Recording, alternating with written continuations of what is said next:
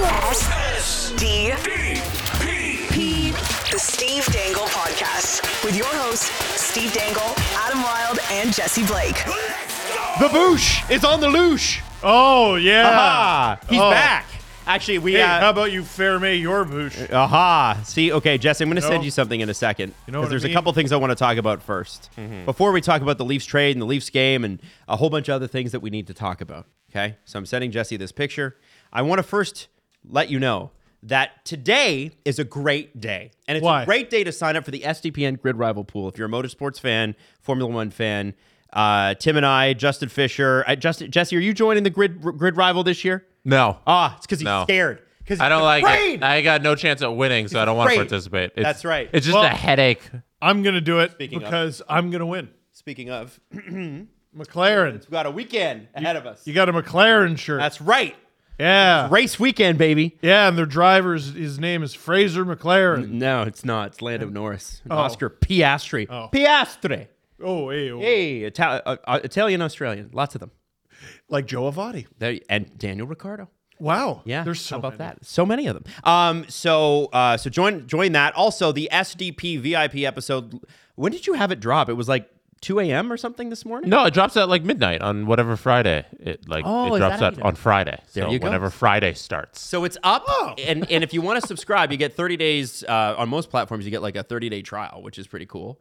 I think on YouTube was it? No, that's Apple gives you 30 on days. YouTube. If you're a YouTube Premium subscriber already, if you sign up for a membership, it comes with a 30-day free trial. On Apple Podcasts, you get a 14-day free trial, and on Spotify, the first episode is free. There you go. Got it. And that's up to the platforms. We don't decide that. They decide that stuff. But anyway, long story short, sign up to be an SDP VIP. It's $4 a month. It supports the company, small business, tough times. Really, really would appreciate your support. Also, the content's great. I get a lot of tweets and emails and stuff about like, hey, how do I join and all that stuff? And so we've made it super easy. It's in the description of this podcast you're listening to. There's a link to YouTube, to Apple, to Spotify. Click whichever one you want. It is right there. And so, too, is we'll put our Grid Rival link in there, too. Can we do that? Oh, maybe. Yeah. And also, We'll there's see. prizes this year for first, second, and third. We got some gift cards from Shop Race Canada, so you can buy cool cars, baby. Yeah. Real full car. No, just the diecast one. You get to give Steve a hug. Yeah, you get to give Steve a nice hug. If you're the champion, you get to drive to Ajax and give Steve a hug. Steve gives you a little kiss on the forehead. I got great forehead kisses. Do you? Yeah. Okay. Well, it's one of the skills you acquire with a 5-foot-tall wife. That's true. Good point. Good point. Now, Jesse, can we bring up this tweet? It's ready. Our boy Elliot Coates. Oh, It's not ready. Oh, my goodness. It's not ready because not Jesse ready! didn't plug in. I want to shout out Elliot Coates, though, because Elliot made an investment, Steve. Yeah? Yeah. And sometimes you got to make an investment in yourself. And sometimes people will say, you're crazy for making this investment. What a silly idea. Why would you do that? Did he spend $40,000 on a photo of a monkey smoking a cigarette? No, he did not. No? He spent a lot less than that. Oh. And I think he got a lot more for his money. Are we ready to show Elliot? Now it is working. There we go. Elliot said, everybody said I was crazy for buying a Labushka jersey, but here we're back, baby. Ah! Yo, that's incredible. So he got a Labushkin jersey the first time he was on the team, and he's got it back. Right. That's got to be such a good feeling. You're walking around, you have a jersey for someone who's not on the team anymore, and then they get him back. It's like somebody who bought a Brad Boys jersey in 2002. Yeah, And then I in knew it. 2017, they're like, this is my year. Yeah. Here's what I was trying to figure out. When was the last time the Leafs traded for a player twice? Not signed them twice, not signed them once and traded for them, signed them. Sounds like there's a good video in here. There could be. It's not Roman Polak, right? Can't be Roman And Polak. it's not Daniel Winnick. They traded away twice. They traded away twice. got back twice. Yannick Perreault? Oh. See, did they draft him though? So they drafted him. Let me look. And then they traded because remember they got rid of most of their draft picks. Always. And Forever. then- They still do that. but they traded for Yannick Perreault and his weird visor. His cool visor. How His dare visor went past his chin. I was like, just put a face mask on, man. Who are we kidding?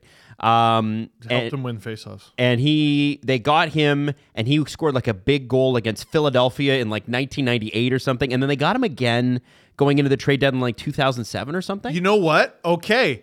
He was drafted by the Leafs in 1991, played 13 games. Then he went to the LA Kings for a few years. The Leafs it looks like they traded for him mid-season, 98-99. And then they got him back mid-season, 2006-07 from the Arizona Kings. Ha! I remember There you that go. verbatim. That's like the first time. Hot damn. And I remember liking him because he won a lot of faceoffs. That's all I really cared about. It's like big faceoff guy. Yeah, bro. Wow. So what was it? 2 years ago, Loosh comes over, trade deadline. Yes. Plays 31 games for the Was it trade deadline? I think it was a November trade, and was it not Nick Ritchie? It wasn't November, Or who was it? but it was. He was like 31 games is way more games than I thought Labushkin played for the Leafs. Yeah. Yeah, it was like winter. It was a winter. It was a winter trade. And in between that time, Elliott's like, I'm gonna get a Labushkin jersey, even though he's a UFA. He just got here. I'm gonna be a Labushkin fan. That's some serious dedication to being in the Boosh army. There were O'Reilly jerseys. The Boosh Army. I guess like even O'Reilly jerseys The is Boosh like party. at least like wait till he sees if he signs. It's Also- dedication. It's Ryan O'Reilly. This is Ilya Labushkin. Yeah, so I'll be honest. There's a difference. I'll be honest. I was grumpy about this trade. And I'll tell you Yeah. why I was grumpy about the A trade. lot of people I spoke to last night were grumpy. I was grumpy it. about the trade because I thought, okay, is this so this is the guy you want to play with Riley? And what was explained to me by Oh, also, just one note: Labushkin was a Leaf on February 29th or 19th, so it was like a month till trade. Oh, okay, my bad. yeah. I thought it was November. Maybe I got must have got that February mixed up. 19th was the Nick Ritchie Labushkin trade. There, wow, Nick. Oh, because the season started weird too, right? That year? This is 2022, so no. Oh no. You have a Or 21 grace period between 2020 and I'm gonna extend it to 2022. Okay. On account of the world. The world for sure was crazy. But okay, so I'm grumpy about the Boosh trade, and CJ explains it like this in the chat. He's like, okay, so they gave up a third and a sixth because they needed the double retention with Carolina. Yes. And he is not, and I don't think he understood why I was grumpy because I didn't really explain it. Because usually grumpy people are not great communicators, and so I was not communicating. I'm like, let's be honest. You're like, this is. I kind of was like, let the fart out of the bag. It's not great, and I don't know if that's the same. it's the saying now. Okay. I've made it the saying. All right. And I think the reason I was like that is I'm like, this is the guy you get to play with Riley. Not that I had a problem with Boosh the first time in his limited role. Yeah, He handles the puck like it's a grenade. He's not a good puck handler. He did score like a goal on a 2-on-1. Sure. And it was his first goal in like God knows how long. Sure. It's kind of fun. And he's 30 and that sort of thing. I'm not even looking at the internet charts that are being thrown around because they said the same thing about Simon Benoit and he's been great. They don't count. But Chris The- is like... the Ducks. They don't count. Chris's response to me in the group chat, and I think you guys all saw this, was, well, like he makes like less than half than Connor Timmins, and I'm like, oh, we're talking about a seventh defenseman here, Yeah. So here's because Gio went out, and I'm sure Treliving was like calling the dressing room, going, "Is Gio going to be out for a while?" the way it was talked about on 32 Thoughts today is they were already talking about making this deal, and then Gio got hurt, and it's like, all right, we got Just do it. Yeah. Like maybe they were thinking about, who knows? Maybe they didn't need double retention before, but because they're doing it early, they did. When you think about it, in terms of what the Leafs paid for, they paid, I think, market value. And people are going to laugh at that because a third and a sixth for a guy who might not even be in your top six when the playoffs start sounds ludicrous. You paid a third-round pick to get Ilya Labushkin, who shoots right, no matter how bad you think he is, at half retained. That costs something, right? Yep. Then Carolina needs to be paid for their services in all this. They retain half on him or a quarter. A sixth-round pick for that is pretty reasonable. One thing I will give the Leafs credit for, they weren't the ones who signed him to what I believe was a multi-year $2.75 million contract. Was that the Ducks or the Sabres? I don't know. Whoever did that, you're nuts. You're nuts. It was, I like this. It was when he signed with the offseason with the Sabres. Kevin Adams signed that. Good $2.75 million for 2 years. I like this player more than most, and that's a disaster. Well, you got to remember he's coming off playing with the Leafs in the playoffs, so you get the Leafs bump. Yes. the little Leafs. That's why Max Domi's here. That's why Tyler Bertuzzi's here. You get the Leafs bump when you're done. I think Max Alexander Kerfoot is in Arizona with a nice contract for a reason. Yeah, Matt. He's making the exact same money as he was making last year. So and that's a bump. that is Let's a be bump. honest. So you look at it and you go, the Leafs paid a third and a sixth for Ilya Lyubushkin, which is true if you don't examine how he got there. Like it's like, you know, what's that show where he's like, the best I can do is $40. Oh, the History Network show. Yeah, you know what I mean? The here's- bald guy. Yeah. Who's like, oh, I got a guy. Let me call him. He's the best coin expert in the state. Mm-hmm. Oh, he's the best antique nutcracker guy in all of Pawn Stars, isn't it? Wyoming. Yeah, Pawn Stars. He's got costs, you know. So the Ducks and the Hurricanes are like, well, yes, it's Ilya Lyubushkin, but I got costs, right? Then there's the really funny conspiracy theory that the Hurricanes helped facilitate the deal because the Leafs are in the Eastern Conference. They're going to be in the playoffs, and they wanted to help the Leafs get worse.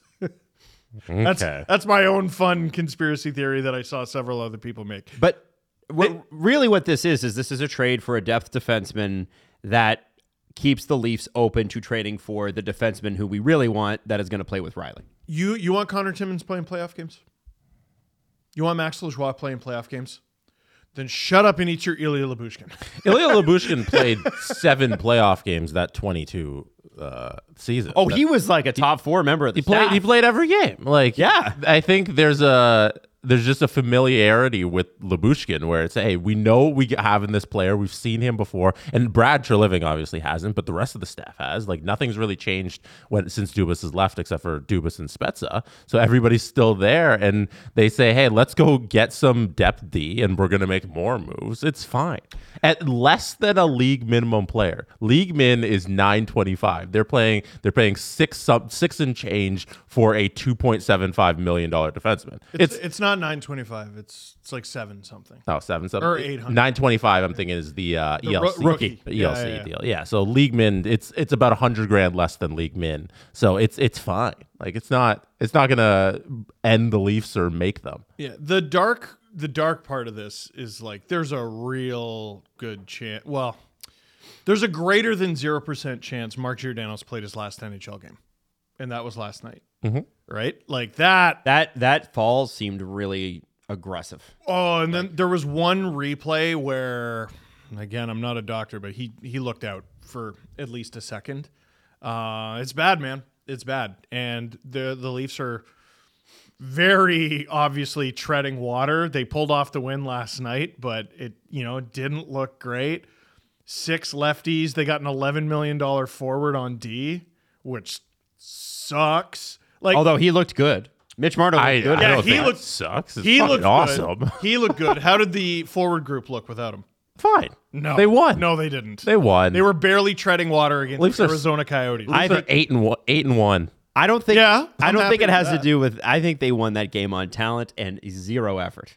Oh, I man. think. I don't think that they. I think if you're trying to look at the forward group with Mitch Marner not on it, but playing defense, and you're looking at last night's game and figuring it out on the fly. you're kidding yourself. Like there's no way that was the Leafs' best effort. We know that this team takes nights off.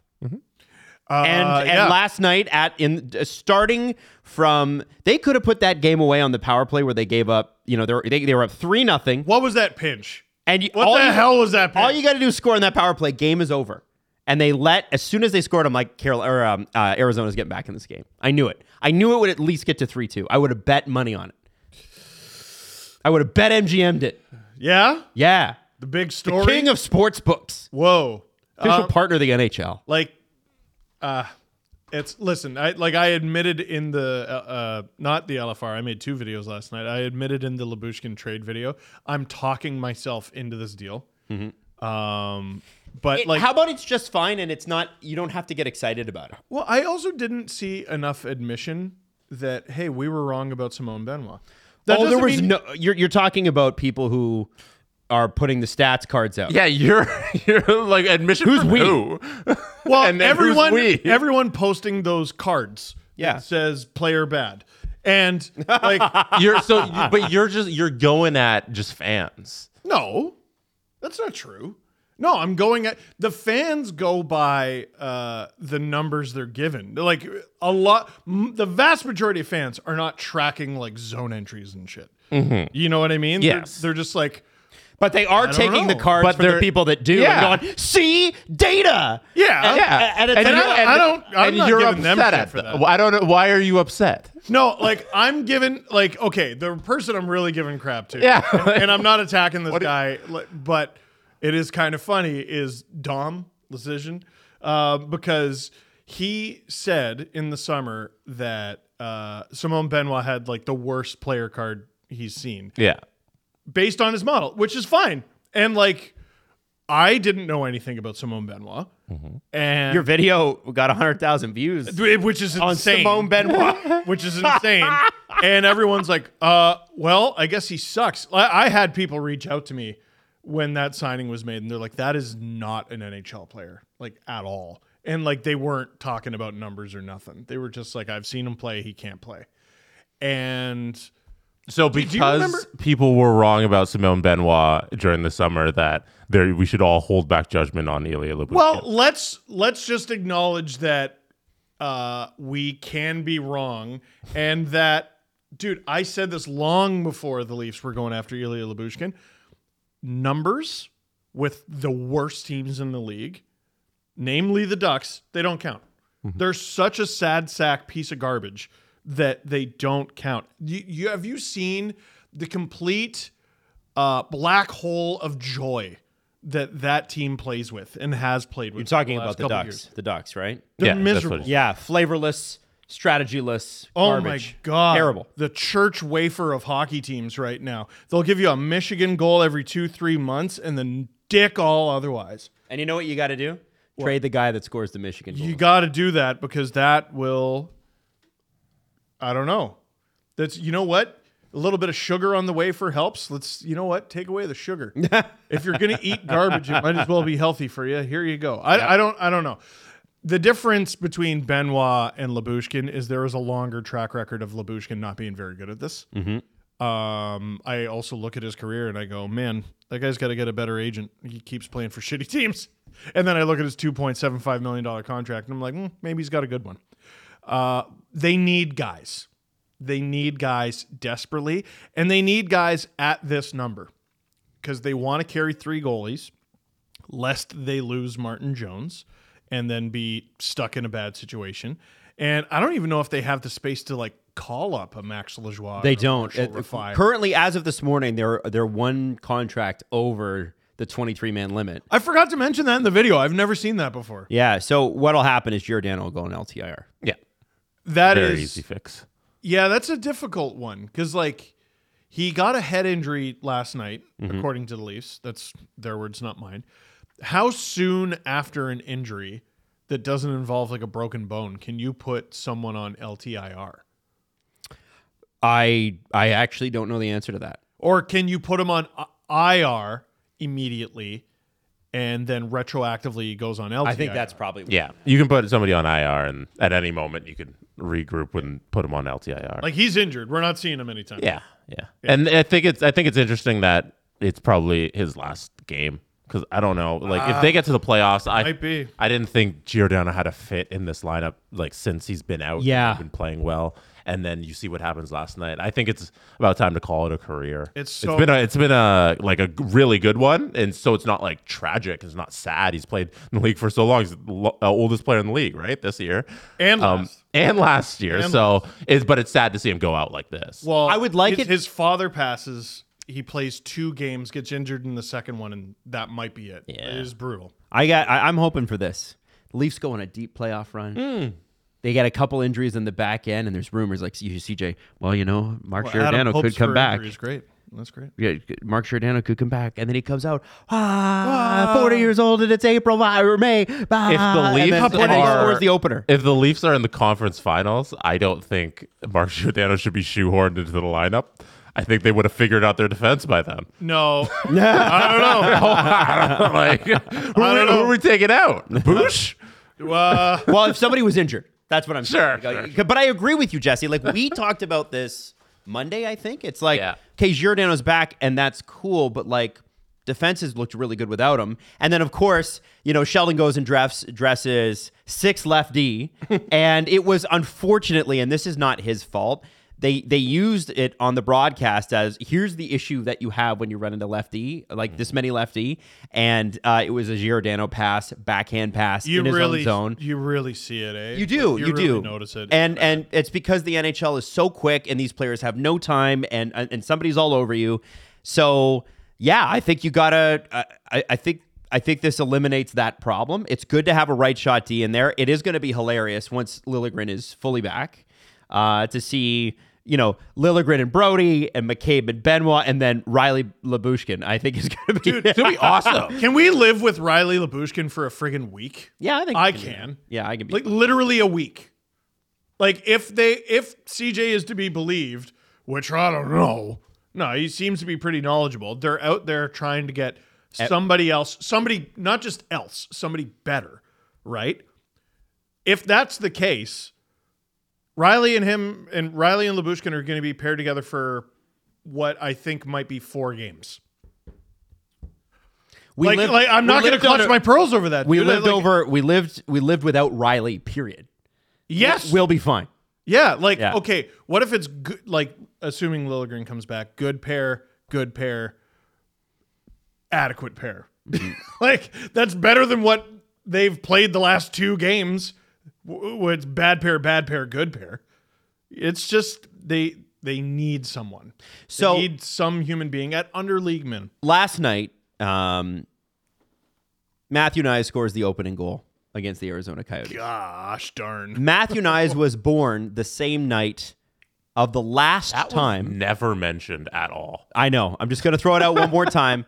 Matthew Nyes born October 17th, 2002. That was the last time the Leafs beat the Coyotes at home. Do you want to know That's the last time the Leafs beat the Coyotes at home. Forget the Matthew Nyes was born there and born on that day. The last time the Leafs had beat the Coyotes at home was October 17th, 2002. If you're a fan of another team and you think that you know pain, you don't. You don't know pain. You don't. You have no idea. This is why when I said earlier for Montreal Canadiens fans who were complaining, remember it went viral? People, I'm like, yeah, I don't feel bad for them. Why would I feel bad for you? You went to the finals in your lifetime. If you're my age, Montreal's been to the finals twice in my lifetime. They won a cup in 93, at least. Oh, that's right. I don't feel bad for anybody. Yeah. This Leafs team has been, that 2002 team was really, really good. They were good for a couple years after that, and then they were bad for 12 years, made the playoffs once. And then as a bad team. And then we're bad again. And then you can argue they were bad the whole time. And then have had 7 or 8 consecutive years of heartbreaking outs in the playoffs. And 1 second round appearance. I'm salty. I have the box score. Okay, please. From that game, October 17th, 2002. Leafs go out to a 2-0 lead in the first period with a goal from Shane Corson and a power play goal from Thomas Caberlet. Bringing the Coyotes within 1 with a power play marker. TSN broadcaster Mike Johnson. Leafs go up 3, 4, and 5-1 with goals from Robert Zvela, Darcy Tucker, and Shane Corson again. I loved Robert Zvela, by the way. He was great. He wore 67, which pissed me off. Right. And in the third period, the Coyotes get 2 goals from, yes, you guessed it, that offensive juggernaut, Paul Mara. I don't know where the hell that came from. This game featured Danny Briere, who is now the GM of the Flyers, Shane Doan, who is now in the Leafs front office. Briere and Doan both -2 in that game. Bums. It featured a guy who isn't in a front office. I just want to say his name. Dan Focht. His name is Dan Focht. Mike Johnson, like I said, was in that game. Claude Lemieux, who was on the Coyotes. I don't remember that, but he's now a player agent.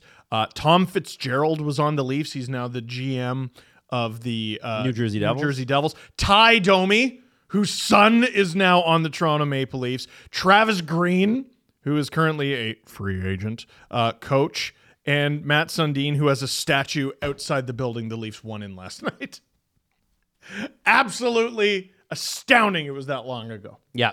Yeah, it's crazy. And game-winning goalie, Trevor Kidd. How do we feel about Joseph Wall last night, guys? Damn, he looked great. He had the Labushkin stuff not been going on, I would have talked way more about him in the LFR. He was moving really well, tracking pucks really well. Zero worries. Jesse, do you think that the Leafs could call goaltending a strength going into the playoffs? That's an interesting question. I would say a strength in numbers for sure, because I don't think a lot of teams have 3 NHL goalies that they can run out there at any moment. I think that was something that was really beneficial to the Vegas Golden Knights at the end of last year, where they could rotate through goalies. And Like 5. Aiden Hill started the season as goalie like 4 and ends up winning the Stanley Cup for them. And now look at him go now. But I think just if they're able to hold on to Martin Jones, just strength in numbers for Leafs, like it's gonna work out well for them. I like the fact that they're going to try to go for it. What this does mean, though, is it's likely that because right now Connor Timmins is on IR, he can go down, but they would still be over, And they would have to waive him. Nick Robertson's the guy. Nick Robertson. Like it's you bring back Yarncroke and then you send down Nick Robertson. And then it doesn't matter after the trade deadline, right? After the trade deadline, you could have as many people on your roster as you want, as long as it fits under the salary cap. Which it won't. So with Giordano on IR, it might. Yeah. Well, so They can find a Giordano's way. going to go on IR. Timmins is probably going to come off of. And you could LTIR. waive Timmins, And you can waive him He and makes send him $1,000,001. Then Yarncroke comes back, which a lot of people are forgetting. Yeah, and people were like, "Oh, maybe they should just trade him." I'm like, "Do you not remember how useful Kelly Yarncroke That is?" is just No. not going to happen. Yeah, Yarncroke is very I would be useful. I'd bet money it's not going to happen. Well, and is it the worst thing for Nick Robertson to go sharpen up with the Marlies, score a bunch of goals, and then by the playoffs he's back in the? There's also probably a way you could probably squeeze it out where you don't have to do it. If they keep delaying Yarncroke coming back, you keep Robertson on the lineup, depending on what trades they make. If they need the roster spot in the next week, then you have to send him down. But if they don't, and then you just give it a couple more days after trade deadline, you probably fit Nick on the roster. Nick on the Robertson. And the Yes. Robertster. Interesting factor I've wondered about. There's been a little bit of noise with Matt Murray, and he's like, recovering. He's on the wait. He's recovering. The Leafs would never activate him from LTIR because why on earth would they? That doesn't make any sense. What if they're able to deal him? Like, what if they're able No, to... apparently he's getting ready. When all the rumors are happening, he's getting ready to play next season. And like, even if he'd be around, it's a next year's problem. Well, then I don't know. Listen, it's get creative time, and let's not forget what a week today is: the trade deadline. Yeah. So their situation right now is not going to be their situation in a week. If Matt Murray is your Martin Jones next year, Third goalie in the minors. do you care? Like, he would have to sign like a league minimum. Yeah, he's I a think he's UFA at the end of this year. Yeah. Yeah. I'm Like, he just would have thinking- to sign a new contract. I think Yes. that the Leafs, though, going through what they went through, and I don't want to get too far ahead because who the hell cares about the offseason right now? But if he is your Martin Jones next year, you probably don't care. And he grew up a Leaf fan. He did play well when he has played here, right? 20 games he's played here have been good. You could do worse than that. You could do better than that. But, I mean, everybody, listen, myself included, nobody expected Martin Jones to do what he did. as the guy who gets worked up about things for a living, I can't bring myself to get worked up about the third goalie next season. Not yet. Also, Not yet. 903 in 26 games. Not the greatest. 903 is like bang on league average. League Av, take that. Not the greatest. Isn't that, dude? When we started this show, league average was like 910, Yes.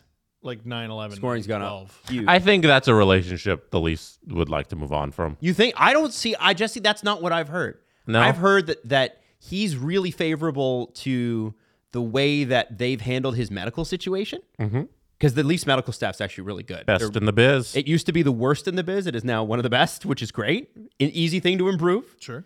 And he grew up a Leaf fan. He wants to be here. He wanted to be here before. Like, I don't see why the Leafs. I mean, obviously they probably are not thrilled to be paying him that much to not play, but they didn't sign that deal. And They did.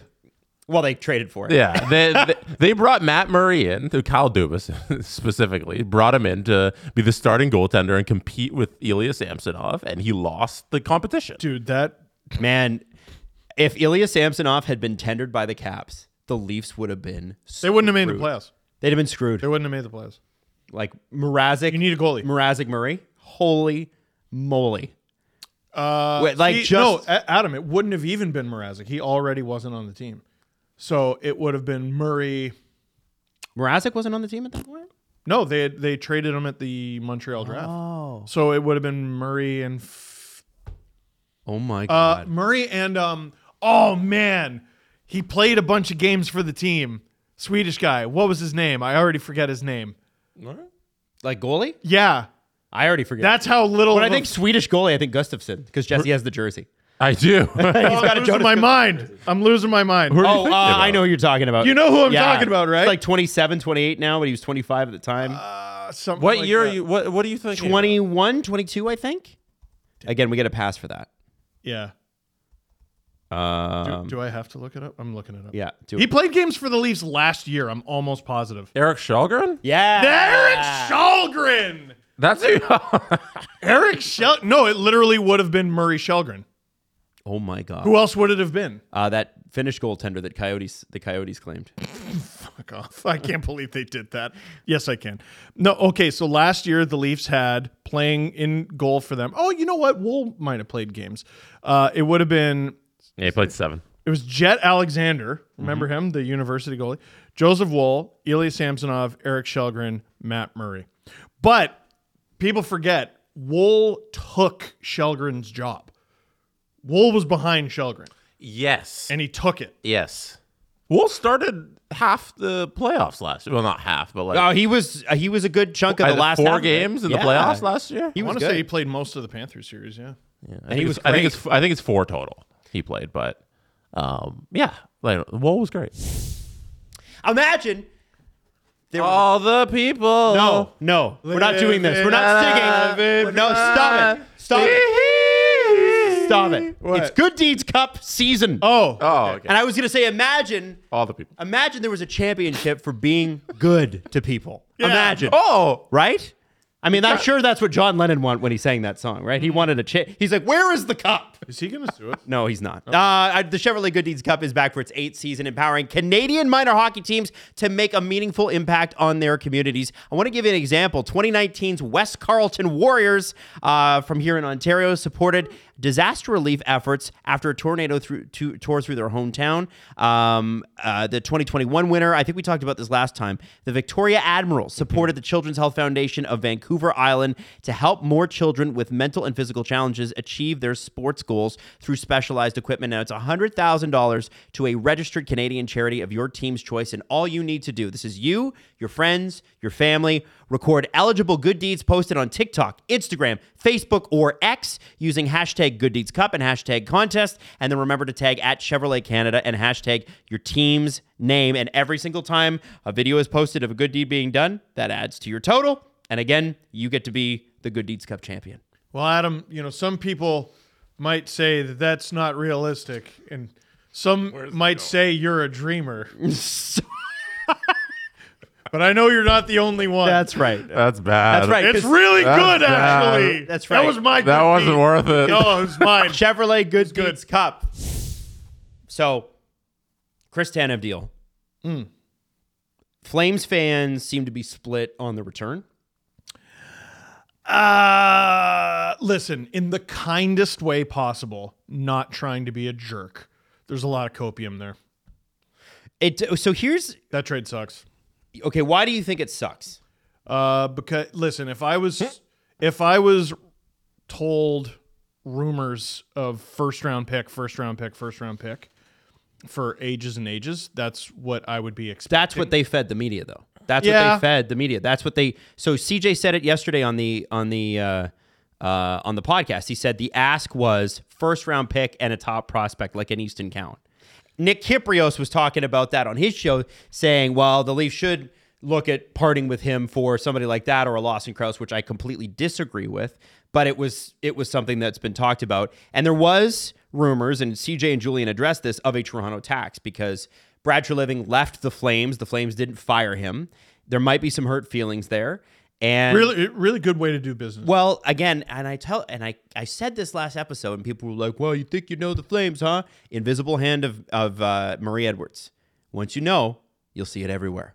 And I think that there's a little bit of that, because do you think Craig Conroy's upset that that Brad Treliving resigned? No, he got a promotion. Yeah, who's I highly upset? doubt it. Why would there be a Toronto tax then? Who's upset about it? Ownership. That'd be the owner. Now, God, I'm fascinated. Like, when is the next CJ show? When's he recording? Monday. He's also going to be. I can't wait. Yeah, he'll be floating around SDP next week too, because it's trade deadline. He had one last week too. Yeah. Or sorry, yesterday. Yeah, that's There's the one a I'm new talking episode. about. Oh, okay. So I why got to listen to it on the way home. I think the Tanev deal, like, you're mad at it?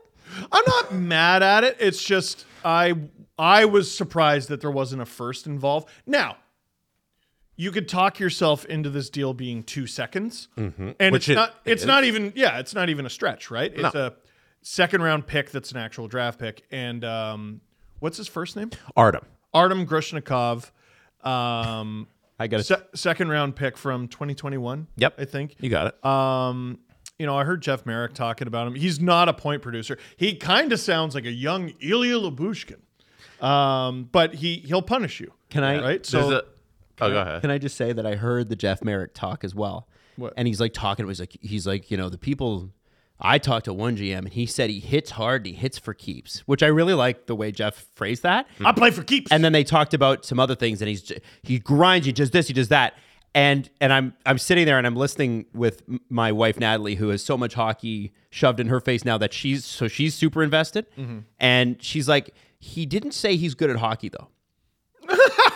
Nobody's talking about this kid like he's good at hockey. So I reached out to Scott Wheeler about it. Yeah, but you know how silly it would sound if he was just like, oh, he's good at hockey. Yeah, I think he's describing the qualities of the player, and you take those attributes. Here's what Scott said. Sure. Really smooth skater, good defensively, developing game with the puck, but not a strength.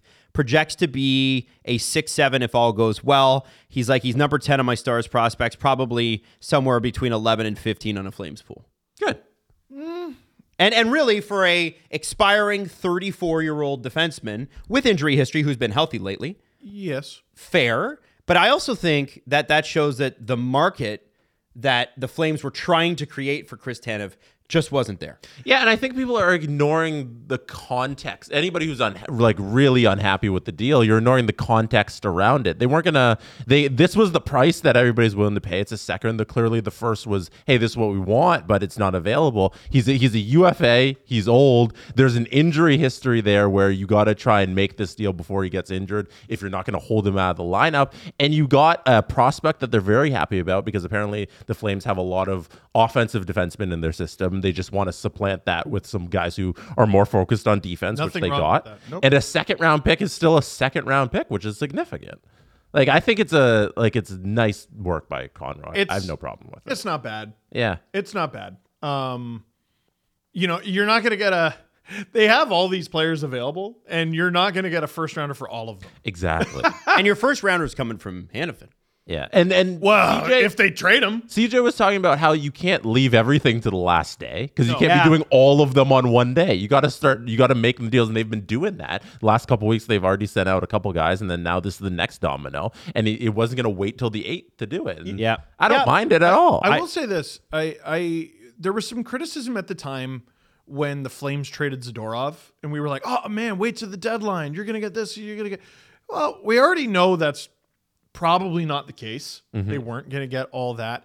And now we're a week ahead of the deadline. They've traded Tanev. They've traded Lindholm. They've traded Zadorov. And now who do they got left? They've basically taken Markstrom off the market. So you got Hanifin, and who else are we really worried about? I don't think Anderson's going to go. I would be very surprised. I've never understood those rumors. No. I was excited about them, believe me, but I've never understood why Calgary, if they don't want to go full rebuild, why would you trade that player? I don't. All right. understand. So you're looking at trading Hanifin and maybe Jordan Osterley you know. And like, I am not building my entire trade deadline plan around Jordan Oshel. So No offense. Like, you know what I mean? now Conroy's left for his last week. He has to deal Noah Hannafin. He's going to get a boatload because he's a very good player, and you get to focus on that. And the thing about the Zadorov trade, it made sense because Vancouver was willing to pay the price that he set. Yeah. You know, same with the Lindholm deal. Winnipeg was willing to pay the price. So just do it now instead of just waiting on the fingers crossed that you can get something more. Just take the price. The getting Sharon Govich. Remember what I talked about? Like, your number one priority has to be resurrecting the career of Jonathan Huberdeau. He's found his guy. Yeah. From within. It just took him a while. But here he is. He's been like a point-a-game player for at least a few dozen games with Yegor Sharangovich. I like the I have to say, I give credit to Craig Conroy, because if you go back to last summer, so far he's done a relatively fair job. I would say he's done a good job. Fair, yeah, a good job. Like, moving off of the guys who didn't want to be there long term. Although, weirdly, Toffoli did. The Flames just didn't want to take the salary that he wanted. What tilts the scale to good for me is the return for Lindholm was ridiculous. Yeah, and I would say Sharon Govich has been a surprise. He's been a better player than most people would have projected him to be. It seemed like a huge downgrade. Yeah. And I just don't think it's that big. Toffoli, by the way, like I said, wanted to stay there. I wonder if the Flames are doing some sort of quick retool if they don't revisit that, because he's going to be a UFA this summer. New Jersey's falling further and further out. They're probably going to trade him. I would love to see him back in a Vancouver Canucks jersey. I think we all would. So funny. Way more fun than Gensel. Not because Gensel isn't great, but I think Toffoli back in Vancouver colors would be great. That's the for the storylines alone, I want Toffoli to the Canucks. Feelings matter. Yeah. Like, maybe it's possible he's like, yeah, F you.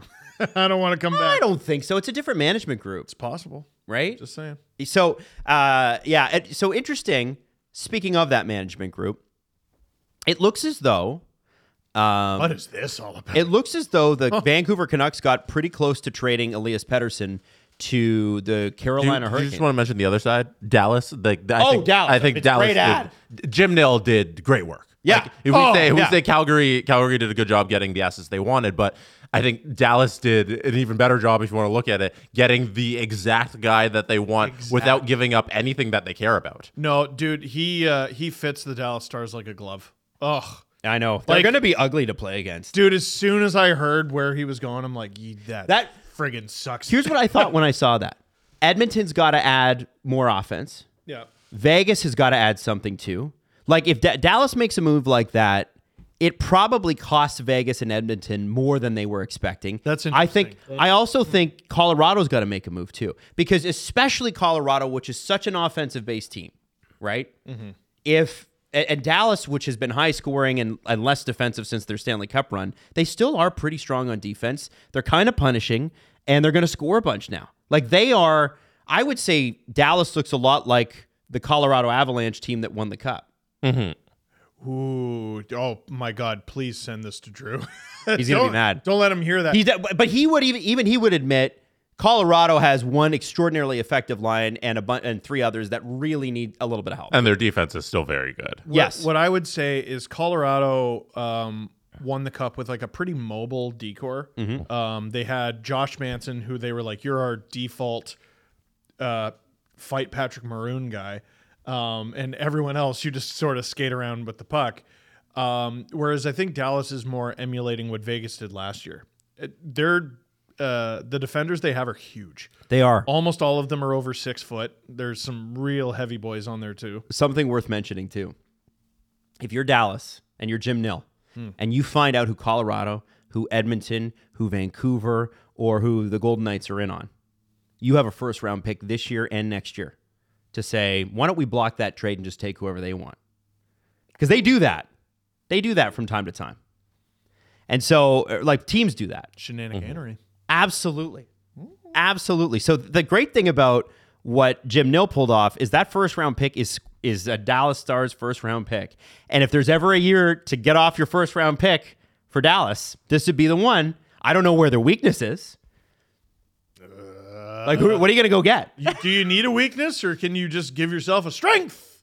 Doesn't matter. For me right now with the Dallas Stars, what they've gotten out of Logan Stankoven, Who they just loaned back They to Texas. already got a trade deadline acquisition. Like- their own player. dude's got 4 career NHL games. He's got 4 points, 3 goals, 1 assist. 5'2". He's literally like the two people that are most hyped coming into the NHL right now are the complete opposite ends of the height spectrum. We got 6'8" Matt Rempe taking over the world, and then we got Logan, who's 4'11", just being the best center in the league. There's a great photo of Stankoven in a goal celebration circle, and I'm like, is he really short or are the Dallas Stars huge? And it turns out the answer is yes. Yes. The answer is definitively yes. So the sir. NHL's moving bigger again. Oh yeah, dude, I called love these this cycles. on the show years ago. They're going little fast offense, and the market inefficiency is going to become huge guys who can do stuff. That's the key. They got to be able to do stuff. The NHL moved off of huge guys who can't do stuff. And then I think we overcorrected because we thought all huge guys couldn't do stuff. Yes, or the huge guys got better. Well, they did. The huge guys were like, okay, I can't just be huge. I got to be able to do ridiculous stuff. And like Quentin Byfield should not be able to do that shit. Quentin Byfield should not Tage be Thompson able. last year. Man, He's hurt. He'll be oh back. yeah, Tage Thompson. There's a good one. He'll be back. Like in growing up, they would have never allowed Tage Thompson to be. They'd be like, "That's nice. You play defense. Yes. That's great." Like they would have nipped that in the bud when he was 12 years old. Yep. Hey, Have you considered defense? why are you practicing face-offs? And you shoot right? Get back there. So there's 2 little plays that Stankoven's had over the last couple of games that have been like really stood out to all the hockey nerds. And they're right to be so hyped about it, and I am as well. There's this one play against the Jets where he comes into the zone, and you see how relentless he is as this little guy running around the ice. Here, Maddie, bring this off. I'll just play it one Which time. number is he? So I don't need to tell you who he is here. Right. So you're gonna watch him enter the zone. You're gonna gonna see know. this little bee buzz around at the top and just Wait, generate scoring chances. Sorry, is he that tiny Timbits player at the blue line? Watch this. Watch. Put this on the screen. That's So okay, there we're he watching is it? coming in. Look how quick he is. Comes through the top. Wyatt Johnson gets a shot on goal here. And watch him out front. He's just controlling the play. I don't know who he's up against here, but this is the screenshot we can pull. I think the Undertaker. Look who he's battling out in front to create this goal. Everybody on the ice is bigger than him. That's the thing. It's like he's out there. Every single person who plays hockey is bigger than him, but he's getting position against all of these big guys and creating a goal out in front. It's the garbage goal that you fight for in front of the net, except he's the tiniest human and he's able to fight everybody for this goal. It's impressive stuff. With the Texas Stars this year, he has 57 points in 47 games. With the Dallas Stars, also in Texas, but not the Texas Stars. 3 goals, 1 assist in 4 games. So he's got a point a game. And as I said, this morning he was loaned back to the Texas Stars. Was he? Yes. Ah! And the reason for that is because I think the Chris Tanev thing, Did he make was the odd man out. What a crazy cup of coffee. 3 Yeah. goals in 4 games. Well, and he'll be back. Yeah. Give him a week. yeah. I called him a center earlier, but he's been on the wing of the Wyatt Johnson, Jamie Benn line, and the 3 of them look just incredible together. I just wanted to say 47 points in 57 games, like you said, but he just turned 21. Like to do that as a 20-year-old in the A is really, really, really, really friggin' good. Yep. This is a great player, man. Yep. Great. Oh, the Dallas Stars, man. They're And then- so pesky. This little pickpocket is from the other angle. Is what? Is there any way to everybody's- put it up on the screen? Look at this. No. I'm gonna Do you have just $5 billion? freeze frame it, and we're just gonna see the way Who's he that just. giant he's taking down? Oof. Who's that enormous person? Can we put that up? Is that Yeah, Morgan yeah. Barron? Put that one up there. He's so little. Oh my gosh. Comes out of nowhere, right from behind, pickpockets the puck, turns it around, creates a little scoring chance for Wyatt Johnson out front. No, It's he got- fabulous stuff. Got I him forget in the where I gloves. was going next. Got him in the gloves. You 2 guys minutes. know? You're going to Vancouver. Ah, but then yes. because I want to talk about the other side of the trade too. Yeah. Pedersen to Carolina almost happened, and it has apparently triggered Pettersson to say, you know what, I will talk extension. Now, because he didn't want to negotiate in season. And I'm obviously, how would you want to leave this Vancouver Canucks team that's looking so good, right? This might be the story of the deadline.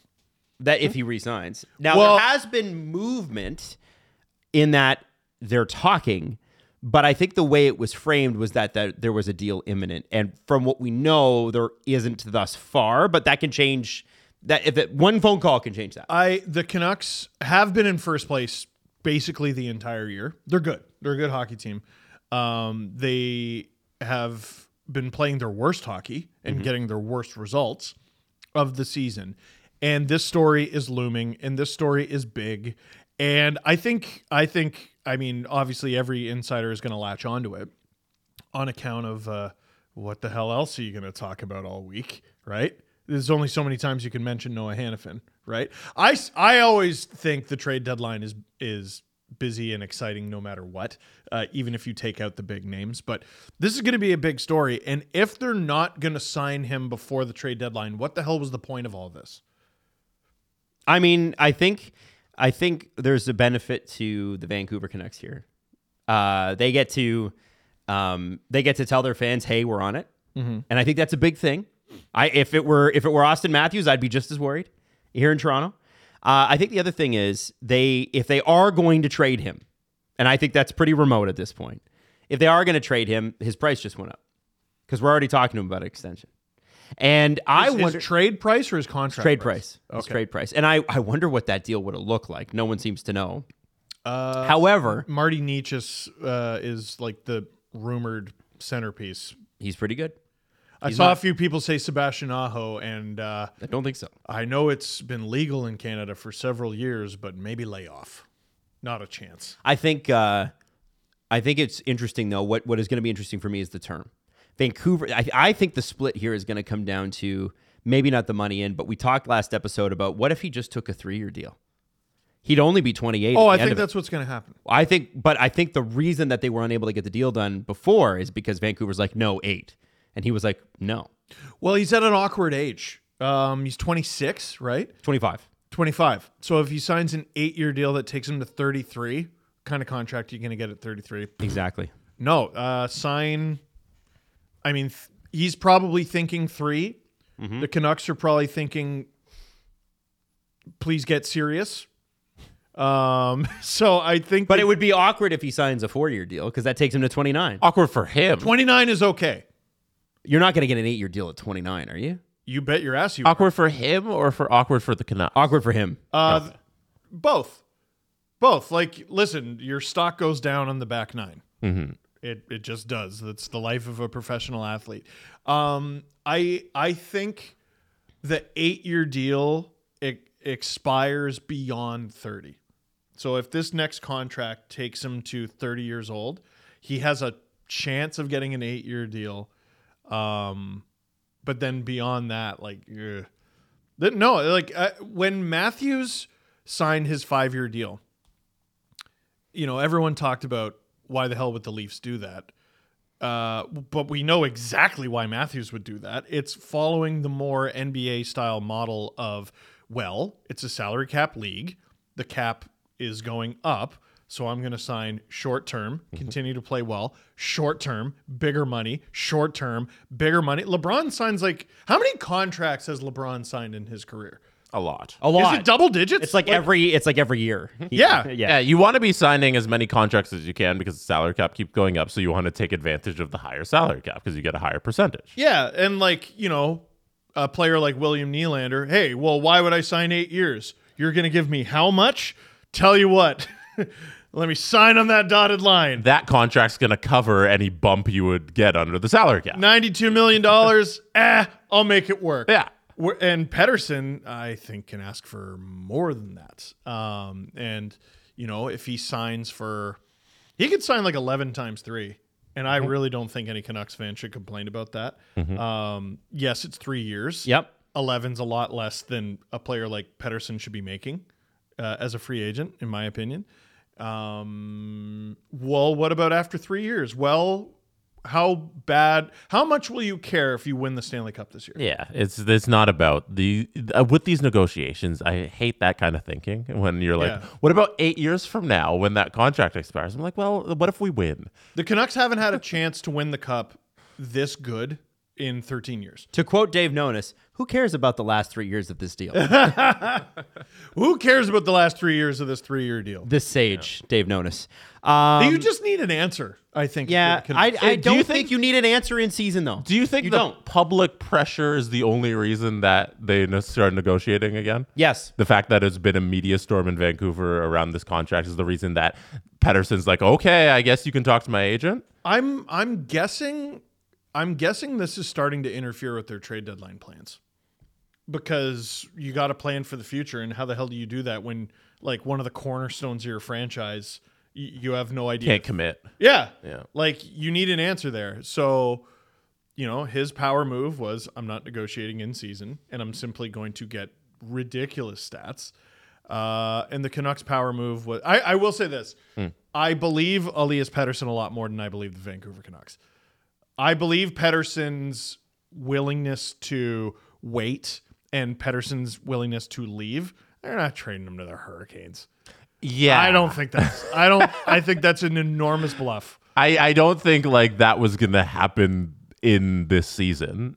Like, I think Even maybe, in the offseason. maybe you're starting a conversation for, say it just went sideways, the negotiations, and you need a trade partner in August, but it's not happening anytime soon. Yeah. Hey guys, we don't have Elias Pettersson, but we do have Jesperi Kotkaniemi. Get out of my face. That's not happening. And It's not Frederick happening. Anderson. And And we sent Demko back the other way. And Quinn Hughes. Yeah. Why not? Why stop there? Give them all to Carolina. I just don't believe that. And like the fact that like when Freeds dropped it the other day, I was like, but okay, back up. You need to don't present that to me like I'm supposed to already know what you're talking about. That's brand new information. Right. I believe that calls were made. I believe all of that is genuine. Do I believe they were ever going to pull the trigger on it? No. Not a chance. Interesting. I wonder how Carolina feels about that. Because in a sense, you've just used them as a negotiation ploy. I think they think they're getting to the front of the line if there's anything that goes wrong. There's nothing wrong with having a conversation. Yeah. If you're in an NHL front office, I'll ask the question I always ask. What do you do all day? Just stuff like this. Yeah, like is it a waste of time? Like I think it's an interesting thought exercise. Mm-hmm. And in the process of talking about Pettersson, I'm sure you talked about a bunch of other stuff. And who knows, maybe you got some useful information. I don't know. If I'm the owner of the Carolina Hurricanes and I got all this money and I own a bunch of private jets and I say, hey, I'm going to fund whatever political party I want, and then I hear my GM doesn't make a phone call to Vancouver and Elias Pettersson might be on the block, I'm upset. Oh, if you have a I'm 5% pissed off chance, if you don't just call Jim Rutherford up or Patrick Allvin and be like, hey, what's going on here? Yeah. How can I get Pettersson? do the Canucks, or sorry, not the Canucks, do the Hurricanes have as good as they are, do they have a player as good as Elias Pettersson? It's close. I don't think Aho's pretty good. That was pretty close. Aho's pretty good. He's pretty close. damn good. He's pretty close. He's not Pettersson. He's pretty close. He's on a friggin' wicked deal. Bergevin did them a huge favor. But like you got it. Someone calls you with that, even though you know it's a bluff, you got to listen. You got to talk. But I don't think the Canucks on their end of it were ever going to do anything. What are you going to do? Go scout like another game? Like have a conversation? Like go talk to another GM? Yeah, let's go scout Elias Pettersson. I don't know his game. Also, I want to know why Carolina. I feel like Rutherford called his own stomping grounds going, hey, just in case, if we did do a deal, what would that look like? Because if it had been widely known that Elias Pettersson was available, if you're any team in the league, you make that call, don't you? The Canucks, I keep saying the Canucks. The Hurricanes, maybe more than any other team in the league. I'm like, that's a team that does their job. That's a team that makes phone calls. That's a team that tries things. They do make calls. Yeah, like they just seem to be in on everything. They're one of the busiest front offices out there. So that's why Carolina. Mm-hmm. And maybe you trust Carolina to shut up about it. That's exactly. I think there's maybe that, but I also think part of the reason I was thinking about the Pettersson thing, Carolina has had spectacular success in signing guys to deals that are, 5-10% below market. Mm-hmm. I wonder if Pettersson was thinking, well, no. yeah, like I'm understand. not bending on this, and then all they'd have to do is qualify him, and they have him for the next year, right? Or I mean, he could sit, but I don't think that would help his. In a year he'll be a UFA. Nothing's changing that, right? So Carolina can make that deal, and he can do the exact same thing to them that he's done to the Canucks, except this time it's higher stakes because he's a UFA instead of an RFA. But he wouldn't sit next season, is my point. No, I think any would just play it deal out. that any team would make for Elias Pettersson would come with an extension. You're doing a bad job if you don't get an extension with the deal. They hadn't received permission to talk to his agent though about that. Who? Carolina. Yeah, because the deal wasn't real. Like I think we got to be a lot further down the Vancouver is going to trade Pettersson train than to get to the point where the other team's talking about an extension. Because if they're actually serious about trading him, let's say going into next year or something, because he doesn't want to be there, then you let teams talk to him. Then you get the sun and the moon for him because you can move him with the extension. Right.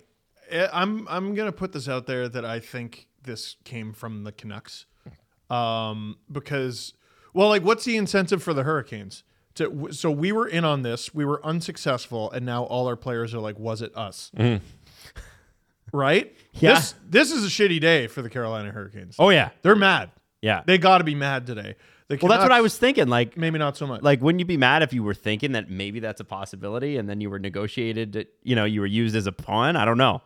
It's always fun to think about where the leaks come from. Like Friedman goes and he writes this little blurb on .ca about, hey, the Hurricanes had this deal, and it's like, okay, this sounds like the Canucks told him, or somebody within that organization told him, hey, this thing happened with the Hurricanes. Go write this, and then Pettersson looks bad because he doesn't want to talk, and now it's forcing Vancouver's hand. Now his agent gets to go back to Vancouver and be like, "What the hell? Let's talk. I don't want to get traded." All this kind of stuff. So if it all adds up and it points to one place, I think we know where it came from. It'll be brilliant if it works. Mm-hmm. It might work. The Calgary Flames. I do want to go back to them quickly because it's now out there that the Flames are going to hang on to Markstrom because they don't want to send the wrong message.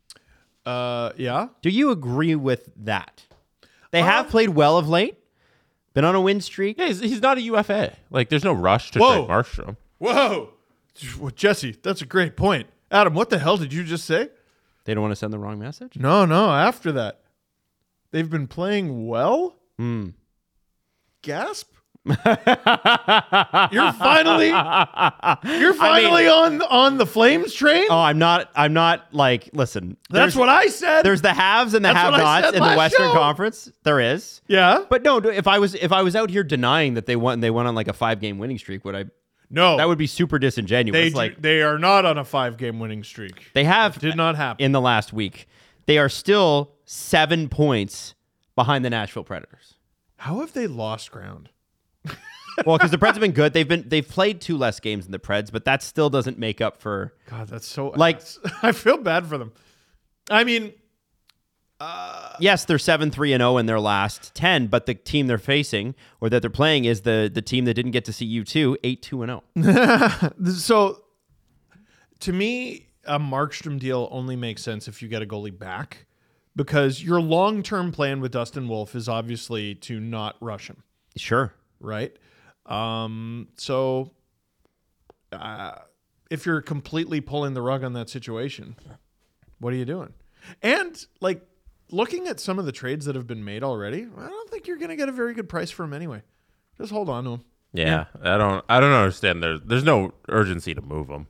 No. Yeah. Also, you did the thing again, Adam. They're on a 4-game winning streak, not a 5-game winning. Oh, shoot. Sorry. Way to go, stupid idiot. What a big dumb 2 episodes idiot. in a row. The Nashville Predators have won 7 straight, by the way. So the YouTube thing obviously worked. Yes, it did. Yes, it did. take things away Man. from equipment managers, deprive them of experiences. Well, we all know that a team who plays in Nashville will never get a chance to see a concert. Could never have fun again. No. I think the only place that would be more fun that would like interest somebody from Nashville is Vegas. Like, where else are you going to go where things are better for entertainment? Okay. Like, you got to be spoiled in Nashville. Nashville feels like a real place on earth. I think that's the difference. Yeah, Vegas is alien. Yeah, no, whenever I go to Vegas, I feel like I'm from a visiting planet. I get it. The Tennessee Titans are building a new stadium, and they're doing the most Nashville thing ever by, on top of it, they're building the world's largest rooftop bar. On top of it. I love that. I'm like, I love that. There's never been anything more Nashville than that. Oh man, do you remember standing on the Green Monster in Boston and having drinks? It was freezing cold, but do you guys remember doing that when we went down with the Leafs? We weren't on top of the Green Monster. Oh, it was the other we were side. on the other side. No, yeah. other. We were by Pesky's pole. That's it. I've been on top of the Green Monster. It was. I haven't. That was so much fun, just standing out there in the outfield drinking beers. Oh yeah. That was amazing. What's better than drinking beers? With the Every buds. building that down there in Nashville has a rooftop bar. Like, do you remember walking down that strip? Just every single building, you're like, oh, there's people up there. They just literally removed the roof. yeah. Yeah, 50 Preds jerseys, 6 girls all wearing green. 50 Preds jerseys, 6 girls all wearing purple. Oh, because they're Yeah. Or It is the Nashville Predators and Bachelorette capital of the world. So it's perfect that you build your new football stadium and you break that world record. It's gonna be cool. that is cool. I want to go to that. Yeah, me too. I would love to see a Titans game. I feel like that would be a fun experience. Me too. I need to wear my Eddie George jersey. Oh, I hope you still have it. Of course I do. Oh, that's incredible. I just want to throw this out there too. This is the kind of impact that this player has made. And I'm going to send this text over to Jesse. Throw that up on the thingy. On the because this is a picture. Johnny Lazarus put this out there. It's a picture of the NHL store in New York.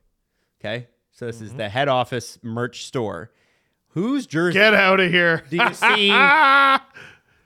Matt friggin' Rempe. 73. He played he's 6 games now in the NHL. Playing The Leafs Saturday night. Do the New York Rangers have the biggest numbers in the league, or do the Blue Jackets have the smallest? Look at that. That's a good point. Fantilli, 11. Rempe, 73! Now, let me ask That's you, what those jerseys say. let me ask you guys a question. Yes. Look at Matt Rempe's jersey. Look at the numbers. Look at how great that is. The stitching, everything looks great. Isn't it next year that Fanatics takes over? So are all of those things going to shrink? That's what I instantly thought because of the baseball thing, right? Dude, those baseball jerseys are shocking. Yeah. You won't see a change to NHL jerseys for the first few years initially because they bought out the Quebec factory that Adidas currently makes those jerseys in. So for the first at least a year, the jerseys will just be copy and repeat from what Adidas did. And so the jerseys will remain the same. It'll just be over time as they develop their own jerseys. We'll see the changes.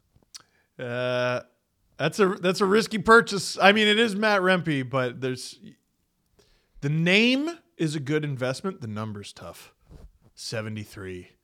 There was an NHL player I used to have on Facebook, and his profile picture was him in a preseason game, and his number was 56. That's a preseason ass number. Yeah, it sure is. Well, That's not a number. he had a teammate chirp him 56. Wow, you must be sticking to the team. He did not make the team. No, that's the number you wear when you're going back down. 73. I don't know. Ryan Reeves had a great fight last night and definitely won it against Liam O'Brien. Liam O'Brien's a tough nut, too. Yeah, he is. Yeah. Do you think, and I hope the answer is no, like Reeves and Rempe don't go head to head on Saturday. Oh, right? just put him in the opening face-off. Yeah. I just don't. Just put him in. I don't want Rempe to fight anymore. Like I that's too much fighting. Nah, you gotta fight Reeves though. That's Bowser. Like Listen, you gotta kill all the bosses. You're both dead correct. I'm worried about the guy. Yeah, both of us can be right. He fights too much for the player this player is trying to be.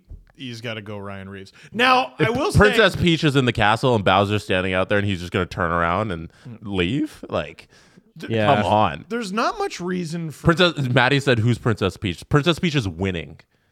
You know, there you go, yeah. Could you not let Luigi take this? She's one? a Nintendo there no one else? character. She's a Nintendo character. Maddie. No, I'm kidding. Could it not be Luigi's Haunted Mansion or something where he's the main character? Could No. someone else be No. the guy? Do you know what I'm Who saying? do you want to step up? I don't know.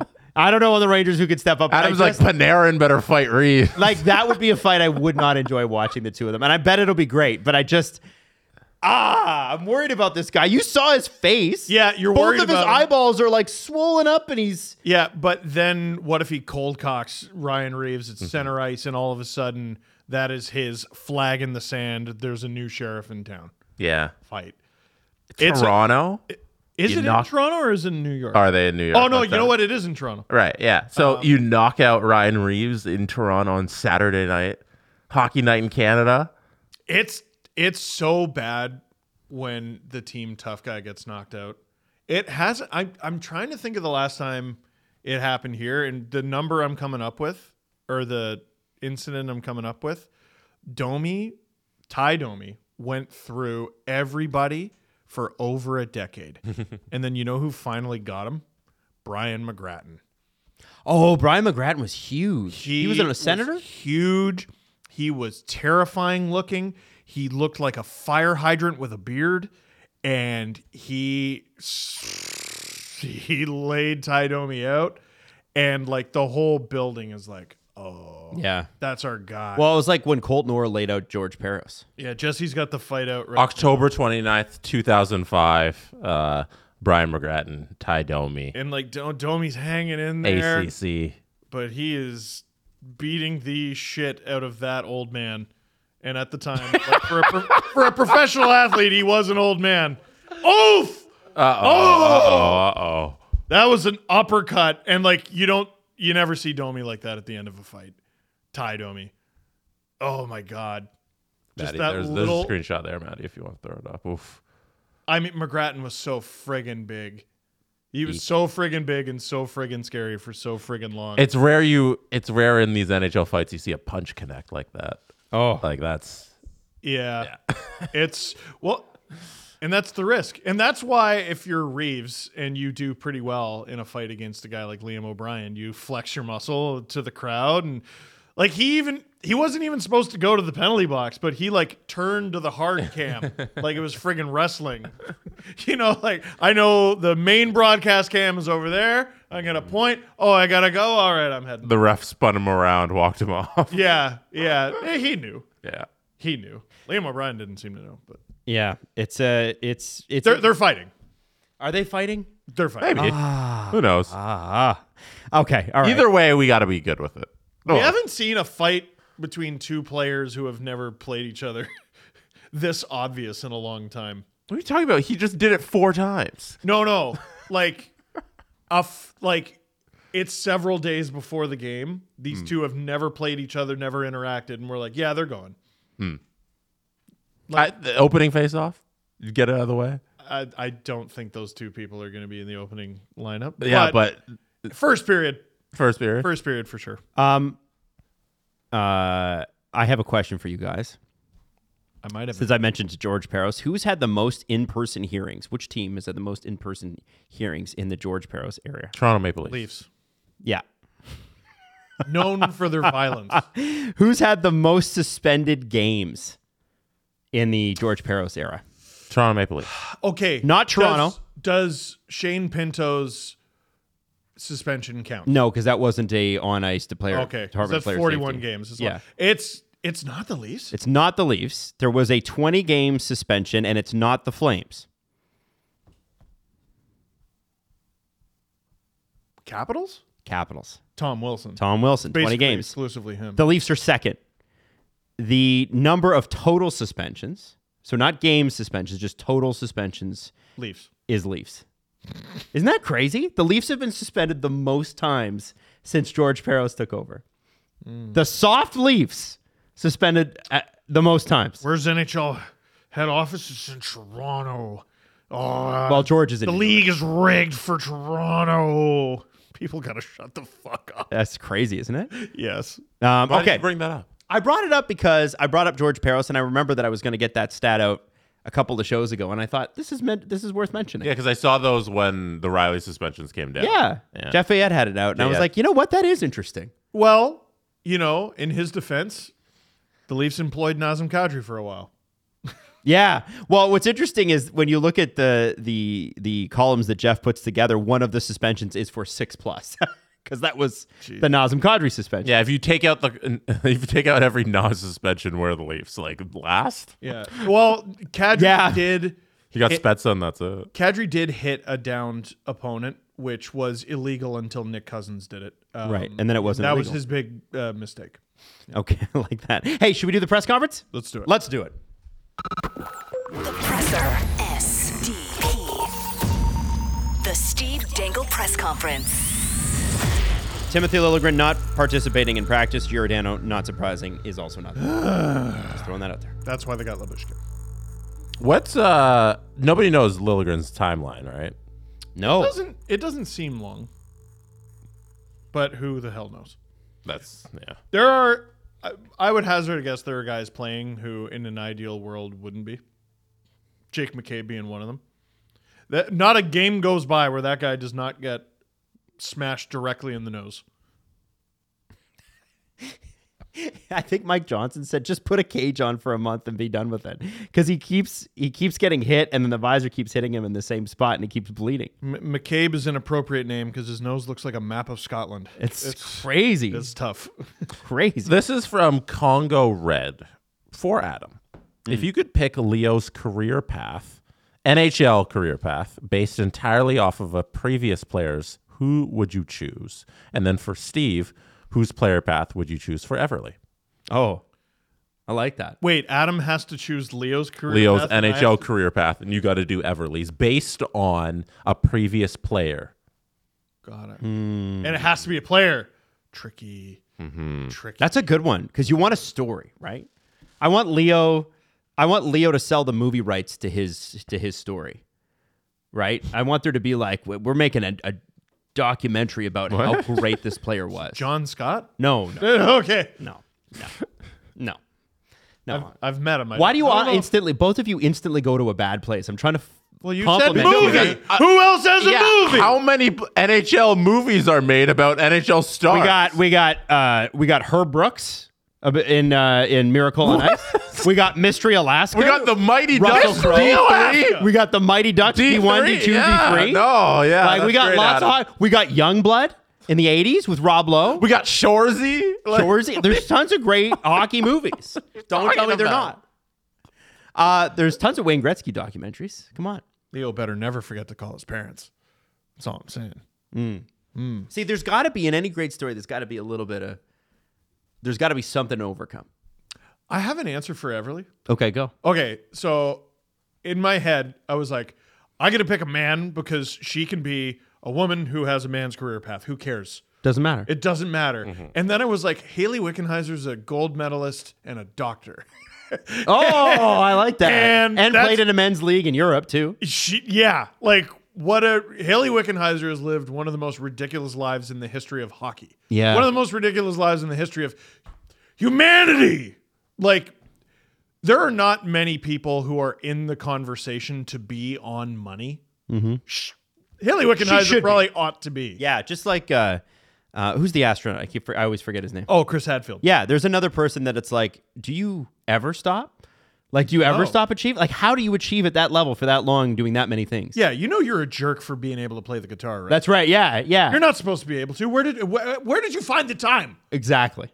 Probably took you no time because you're really smart. So I'm going to say Haley Wickenheiser. Okay, so I would say that's a good one. I like that. I'm going to say one that might surprise you, but there's a reason. Steve Yzerman. Okay. Now, the reason I say Steve Yzerman is that Steve Yzerman was like the youngest captain in NHL history, 19. right? And the Detroit Red Wings nickname in the 80s was the Dead Wings. Yes. They were terrible. But who brought them to fame, really, truly? Brought them back is Stevie Yzerman. Yzerman. And I want I want Leo to have an arc like that where he is the first piece of a Stanley Cup champion eventually, like one of the greatest teams we've seen in the modern era. For it to be a great story, he's got to start low. He's got to start low. That's my point. Can't start high. And also gold medal. And then he builds the Dynasty Lightning, but then leaves before they even win. Doesn't get his ring. But then goes back to his original team, whoever they are. And is so humble that when he gives his speech, refusing to take credit for his own work, the crowd groans. Yeah. Do you remember that? Yeah. The whole crowd in Detroit went, "Oh, Stevie." I think, and to be as beloved as, because like Wayne Gretzky was great. Mario Lemieux was great. Like there's a love that Detroit fans have for Steve Yzerman that I think is different. If I'm not mistaken, Steve Yzerman holds the record for all-time scoring among players who played their entire career with one team. Wow. Crosby's got a shot at it. Oh, he should get it, I think. Unless he goes to Colorado. Stop. What? I didn't say anything. I think Stevie Yzerman it'd be sick. And the thing about Steve Yzerman too is that he had a little bit of the Michael Jordan when he was younger, in the sense that Michael was like a scoring machine, and so was Steve Yzerman. And Michael had a head coach, a legend, Phil Jackson, come in and say, "You're going to score less. We're going to win more." Mm-hmm. And that's what Scotty Bowman told Steve Yzerman. You're going to have to do these roles that are less fun. Other people are going to score some more than you do, but we're going to win. And that's what they did. Yzerman wears glasses. Leo wears glasses. The only thing I would want for Leo is better knees. Yeah. Yeah, but listen, there are going to be some injuries. No, I know, but when you're like, okay, he's got to follow a career path, and I'm a father, so I'm like, all right, who's a player who like never got hurt? I just want him to be safe. I just want my baby boy to be safe. I like that. So that's who I'm saying. Young leader who's there forever. And there's that picture, this picture of Steve Yzerman, and if you want to Google it, Steve Yzerman hugging the cup, missing a tooth. Do you not see that for Leo? 97. Right? Absolute warrior. God, I would love that. Oh. And then he brings the cup back to Whitby. No, we would, okay. Whitby Ajax. This is very silly. Okay. I would want Leo's Day with the Cup to feature the Black Dog Pub. Okay. Scarborough. Have you considered that it's not up to you? No, I haven't. Okay, just throwing that out there. I haven't. Okay. But for those of you who don't know, that is a place in Scarborough where the Cup has been 2 or 3 times. Steve Yzerman's last season in the NHL, talking about a guy who makes sacrifices, still had 34 points in 61 games. Babs had his ice time down to 12:46. Damn. I bet he loved him. Oh, I bet they got along like a house on fire. And you could see the points drop off too. So at the end of the 92-93, Yzerman has 137 points in 84 games. And then there's the lockout shortened year, 82 points in 58. Or sorry, the next game, he had an injury shortened year, but his point total never crosses 100 again. And that's because there's more of a team game in Detroit. What was his final season? Was it 03-04? 05-06. Oh, it was 05-06. There were a bunch of players who might have retired after 04-05, but they were locked out for an entire year. Yeah. They're like, dude, I can't go out like that. Yep. Jesse? Both games played with one franchise in NHL history. Nick Lidstrom's at the very top. Alex. What? What? Alex, another Red Wing. Del Vecchio? Del Vecchio? No, I thought you were going to do it Italian. Oh, Del Vecchio. Yeah. That's what I thought you were going for, but I'm like, surely it's not just that he's Italian. I want you to say it Italian. Del Vecchio. Thank you. Yeah. And then Shane Doan, Steve Yzerman's number 4. Number 11 on that list, Ken Danico. That's great, Jesse. Thank you for bringing that clip up. Thank you for bringing up that excellent stat. That stat is brought to you by the New Jersey State Lottery. Remember, anything can happen in Jersey. Do you think Ken Danico knows that you do the Ken Danico? He does. We've DM'd before. Have you DM'd? Does he like it? I don't know. I think... Can we bring him on? By the fact that I'm still alive, I think it means He at very least does not disapprove. That does not mean he approves. Have you seen this is old, but have you seen the Jimmy Fallon Mick Jagger where Jimmy Fallon is Mick Jagger but in the mirror? Yeah. Have you seen? Yeah. No. I'm it's doing actually John Mulaney. Yes. it's Jimmy yes. Fallon but funny. Yes. And yes. and I think you doing that with Ken Danico would be amazing. I would love to do that. I'd love Danico v Danico. I would love to be on a panel where you're like, Ken, you were part of those amazing Devils teams. What was it like, winning your team's first ever cup in 1995? And right before he starts to answer, I go, "That's a great question, Adam. It's always great to be the first." We got two more things. Here we go. One is a Leaf stat.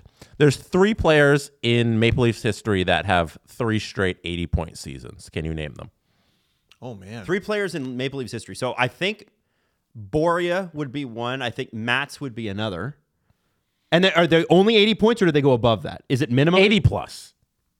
3 straight 80-plus point seasons. So here's my guess: Boria, Mats, and Daryl Sittler. Steve, who's your 3? Okay, I don't think Boria. Rick 5, maybe Vinny Damphus? Sittler. Oh. Sittler. 5. I don't think Sundin did it. I don't think Gilmore did it. Anderchuk might have done it. Are we missing like Mitch Marner? Yeah. Wait. Mitch Mitch did it. You got submit. Mitch Austin Sittler. Submit 3. Okay, I'm gonna say Mitch. Yeah. Boria, because I want to get crazy. Yeah. And I'll pull Mats off that, and I'll do Vinny Damphus. Sittler, Lanny McDonald, and William Nylander. Wow, really? Last night, he got 80 points, which is his 3rd straight 80-point season. Mitch Marner and Austin Matthews have not had 3 straight 80-point seasons yet. Both of them will enter number 4 and number 5 on this list within the next couple of weeks when they hit their 3rd straight 80-point season. That's got to be because of the shortened seasons, right? Yes. Yeah. Oh my God. Cool. That's Yeah. So unbelievable. William That's cool. Nylander is the 3rd player in Leafs history to have 3 straight 80-point seasons. But why is he so soft and not worth it? And the only reason he did it is because he beat Matthews and Marner to that mark last night. That's amazing. Yeah. Pretty fun. Also, William Nylander's still the team leader in scoring. Yeah. He got his 50th assist last night, Man. and so did Mitch. Mitch looks incredible. He looks quite He good. is all the way back. It's very silly that, okay, so I tweeted this last night. I was like, he's already a top 3 right-handed defenseman in the Matthews era. I go, I'm mostly joking, but No, you're not. Name 3. Name 3 better. Who's in the conversation? I mean, you're talking in terms of skill or results? Yes, Because I would say skill-wise, Tyson Berry's got to be up there. absolutely not. He has tons of skill. Yeah. You're talking about skating, but- puck handling? Yeah, Tyson he Berry's was- fun. So you're talking results then? Okay, well, I was asking for skill or results, and you said doesn't matter. No, and I'm like, then it results. has to be results because he had terrible results. Am I wrong? No, Then I think- it's not Barry. It's certainly not. It's not Cece. It's not. Can't be. Like, who's in the conversation? Hunwick? Luke Shen. Hunwick shot left. Oh, who shoots right? Shoots right. Luke Shen. Roman Polak? Justin Hall. It would have to be Justin Hall. Justin Hall was good. Till he Like, wasn't. is Connor Timmins top 5? Like, Timothy Liljegren? That's the conversation. Sorry, am I missing anybody? No, I don't think you are. I don't think Igor Ozhiganov. All right. Let's move on. Are we? We have one last thing. Last thing. This is from Doug. I thought it was interesting. What's up, Doug? Next Olympics, since you chatted about the 2010 Canada versus USA game, a lot of people forget the gold medal game was tied by USA with less than 30 seconds. Steve when does they pulled not. the goalie. Absolutely no one forgets that. There's Steve not a human doesn't. being alive who's... A lot of Canadians don't forget that. So this is scenario for next Olympics. Okay. Adam, you're coach of Team USA. Steve, you're coach of Team Canada. Okay. Great. Goalies pulled, 30 seconds left. Adam's down. What 6 players is Adam throwing out there for his goalie pulled lineup? Steve, what 5 players are you putting out there to defend Adam from scoring? Do I get to decide Adam's players? No, your Team Canada. You're the Adam's Team USA. You're the coach of your team. Maddie. All right. Maddie's laughing at you. Okay. All right. So obviously I'm a Leaf fan, but obviously this is obvious. It's Austin Matthews. It's Austin Matthews. He's going to be one of your 6. Shit. You got to defend him. I'm gonna say Adam Fox. Okay. You know you're. Oh yeah, never mind. No, No. Go ahead. Go ahead. Go. No. Go. What are your 6? my 6, right? Okay, yeah. Austin Matthews, Adam Fox. All right. Hart Trophy winner, Rocket Richard Trophy winner, Norris Trophy winner. Those 3 guys. Sure. Matthew Tkachuk. That really sucks, doesn't it, Steve? Really, really sucks. Then I'm throwing out Jack Eichel, Jacob Slavin, JT Miller, and How many freaking players is that? Whoa. That's whoa, 3. Whoa. Jacob Slavin, Jack Eichel, JT Miller, JT Miller, Adam Matthews. Fox, Matthews, and and Tkachuk. You already got 6. okay, that's it. I'm good with that. Oh shit. I didn't even reason- take Charlie McAvoy. The reason I was like a little down on your list very early on is because you took 2 defensemen. Well, I just figured with 6, and the defense is You're trying to score a goal. I know. Why did you get 2 defensemen? Because I figured Adam Fox could do all the offense and Jacob Slavin could do all the, hey, if somebody gets too high, I don't know. Nathan McKinnon, Connor McDavid, Ew. Mark Stone, Gross. Stinky. Makar, Taves. At this point, Aiden Hill. Oh, you picked your goalie too. Well, I probably ought to. Because it's 6-on-5, right? Hill. Well, I have to pick 6. Adam has to pick 6. Who are your goalies? what is it again? Hill? Aiden Hill, Cale Makar, Devon Taves, Connor McDavid, Nathan McKinnon, friggin' Mark Stone. It's pretty good. It's a lot of speed. I don't think Adam scores. I hate the fact that Unless- Mark Stone's the one that bothers me the most. The takeaway machine. Lowest one. I think it's curious that you don't have Mitch Marner. Ooh. Wow, are you a hater? Defending Who a the lead. hell do I take off? Yeah, that's the thing, though. Like, do I Stone, McKinnon, McDavid? And you have 2 defense, and you don't have Sidney Crosby. Who do I kick off? Games taking place tomorrow. You don't have Crosby's Sidney Crosby on the ice for that. You don't have Sidney Crosby on. Game on on the the ice line. Game 30 Gun to the seconds. earth. Gun to the earth. Andre Iguodala. Yo, Mark Stone is your Andre Iguodala, I think. You don't have Sidney Crosby. It's Mark Stone, though. It's Sidney Crosby. So there'd be the golden goal, and then if Mark Stone's out there, the golden stole, as in stolen puck. No. The golden. Go to jail. I liked it, and I think that you should too. The golden pound of tape on the butt end of his stick.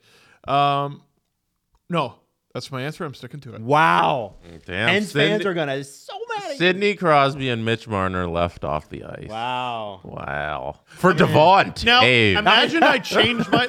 Oh yeah, 2 defensemen. Mitch Marner. You imagine I put 4 forwards out there? What an asshole I'd look like. Put Mitch out there and next to Makar. On the right, yeah, have 2 righties out there.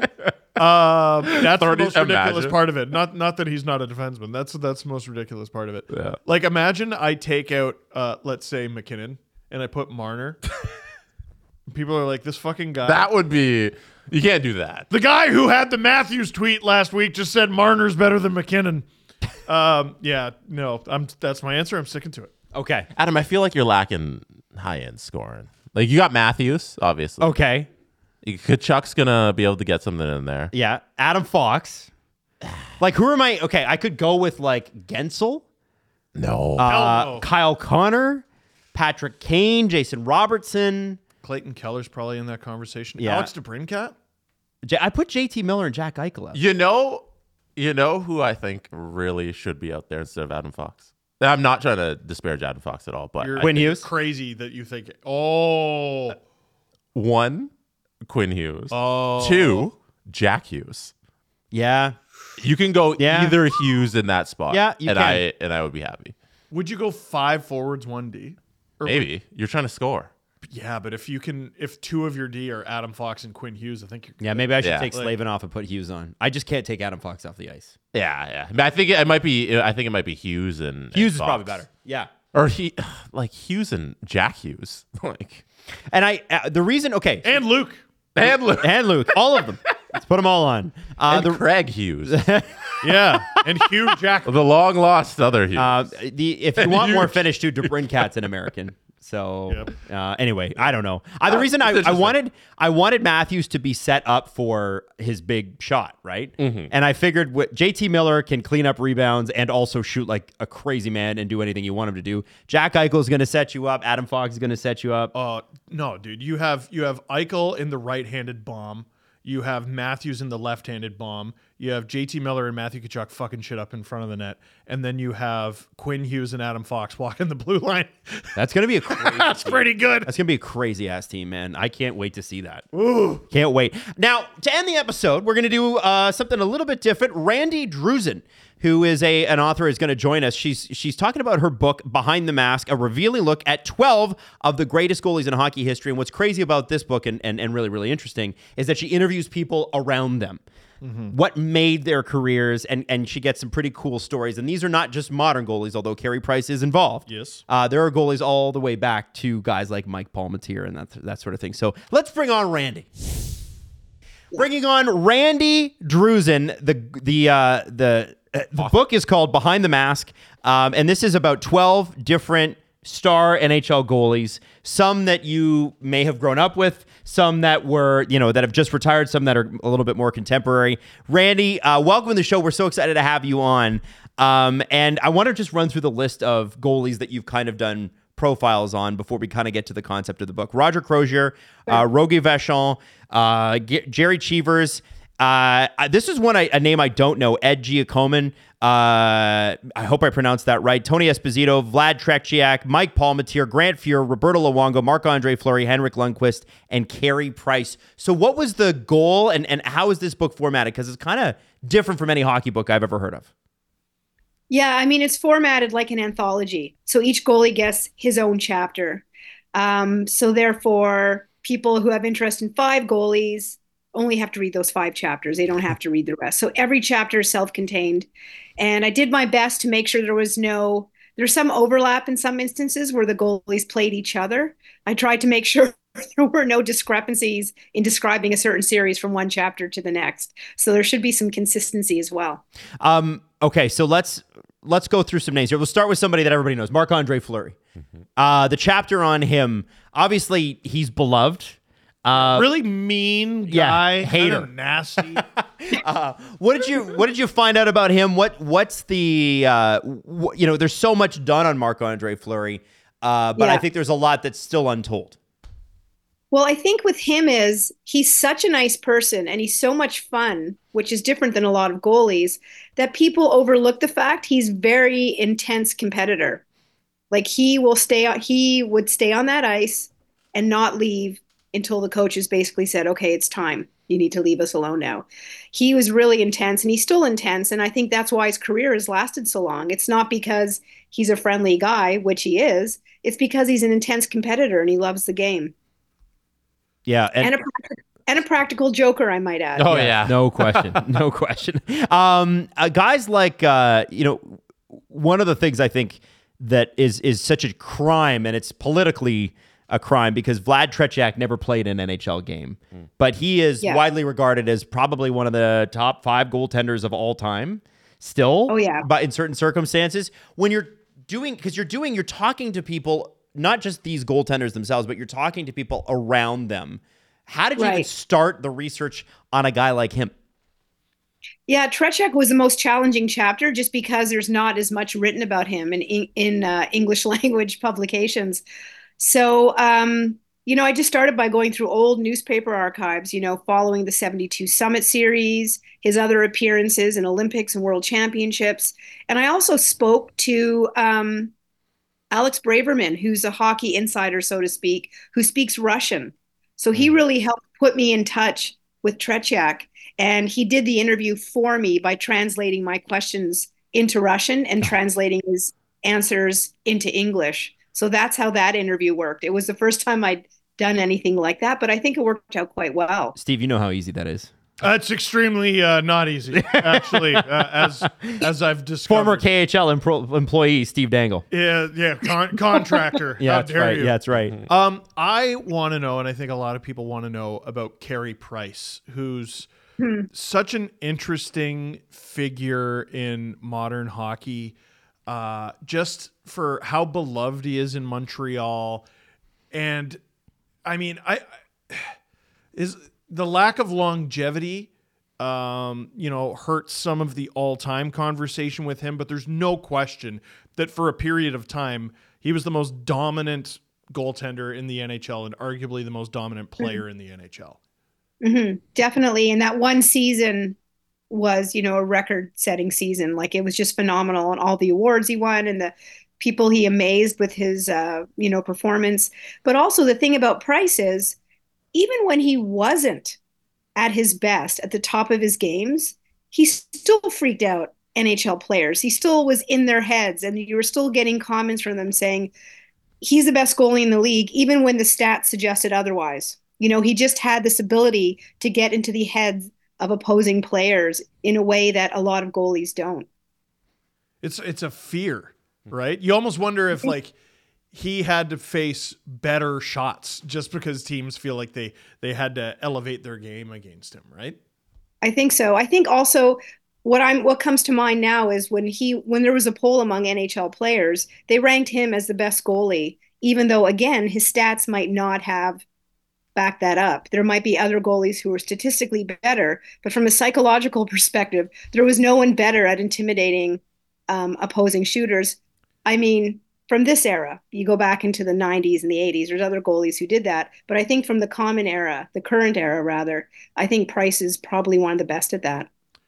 Why goalies for the subject of the book?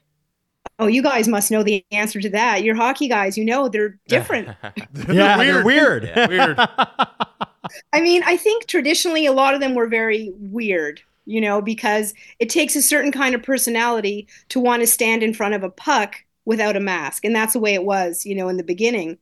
Now, because the equipment has improved and it's more systemized, the approach for goalies to hone their skills and to go through the system, I feel like they're not quite as odd as they used to be, because a really odd person would not make it through that selection process.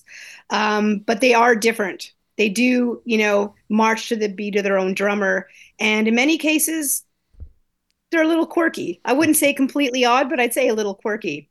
Very much looking forward to the chapter on Mike Palmateer, because seeing him play in the Legends game, 3-4 years ago, or maybe even 5 years ago now. Centennial Classic. Yeah, where he played and then he fell on his back, and I'm like, please don't break something, man. Like, it's that was amazing. The end of it. He was like, okay, we gotta go. Jesse, you have anyone you want to add here? I always like asking the author of the book, what's your favorite story from the book? My favorite story, well, there's so many, that's why I like writing about goalies rather than, say, left wingers. I feel like Marc-Andre Fleury, when I was interviewing the goalie coach from the Penguins, said there was this time where he was standing on the ice at the end of a practice, chatting with someone about something, and he heard this ruckus over at the bench. And he looked over and he actually saw Fleury jumping over the boards into the bench, Superman style.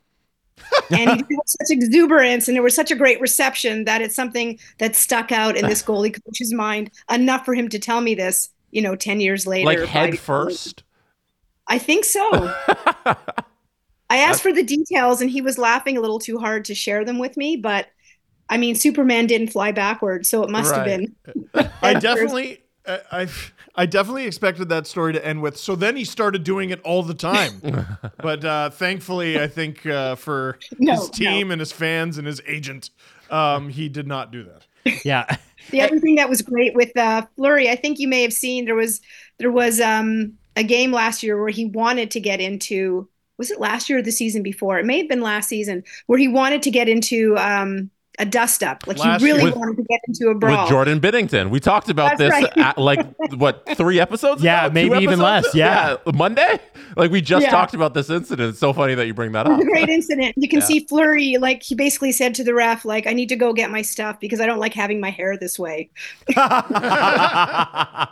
Amazing. ref's like, oh, okay, you better go get your mask then. You don't want your hair looking like this for everyone to see. Behind the Mask, a revealing look at 12 of the greatest goalies in hockey history by Randy Drusen. Randy, thanks for your time today. We really appreciate it. Thank you. It's been fun.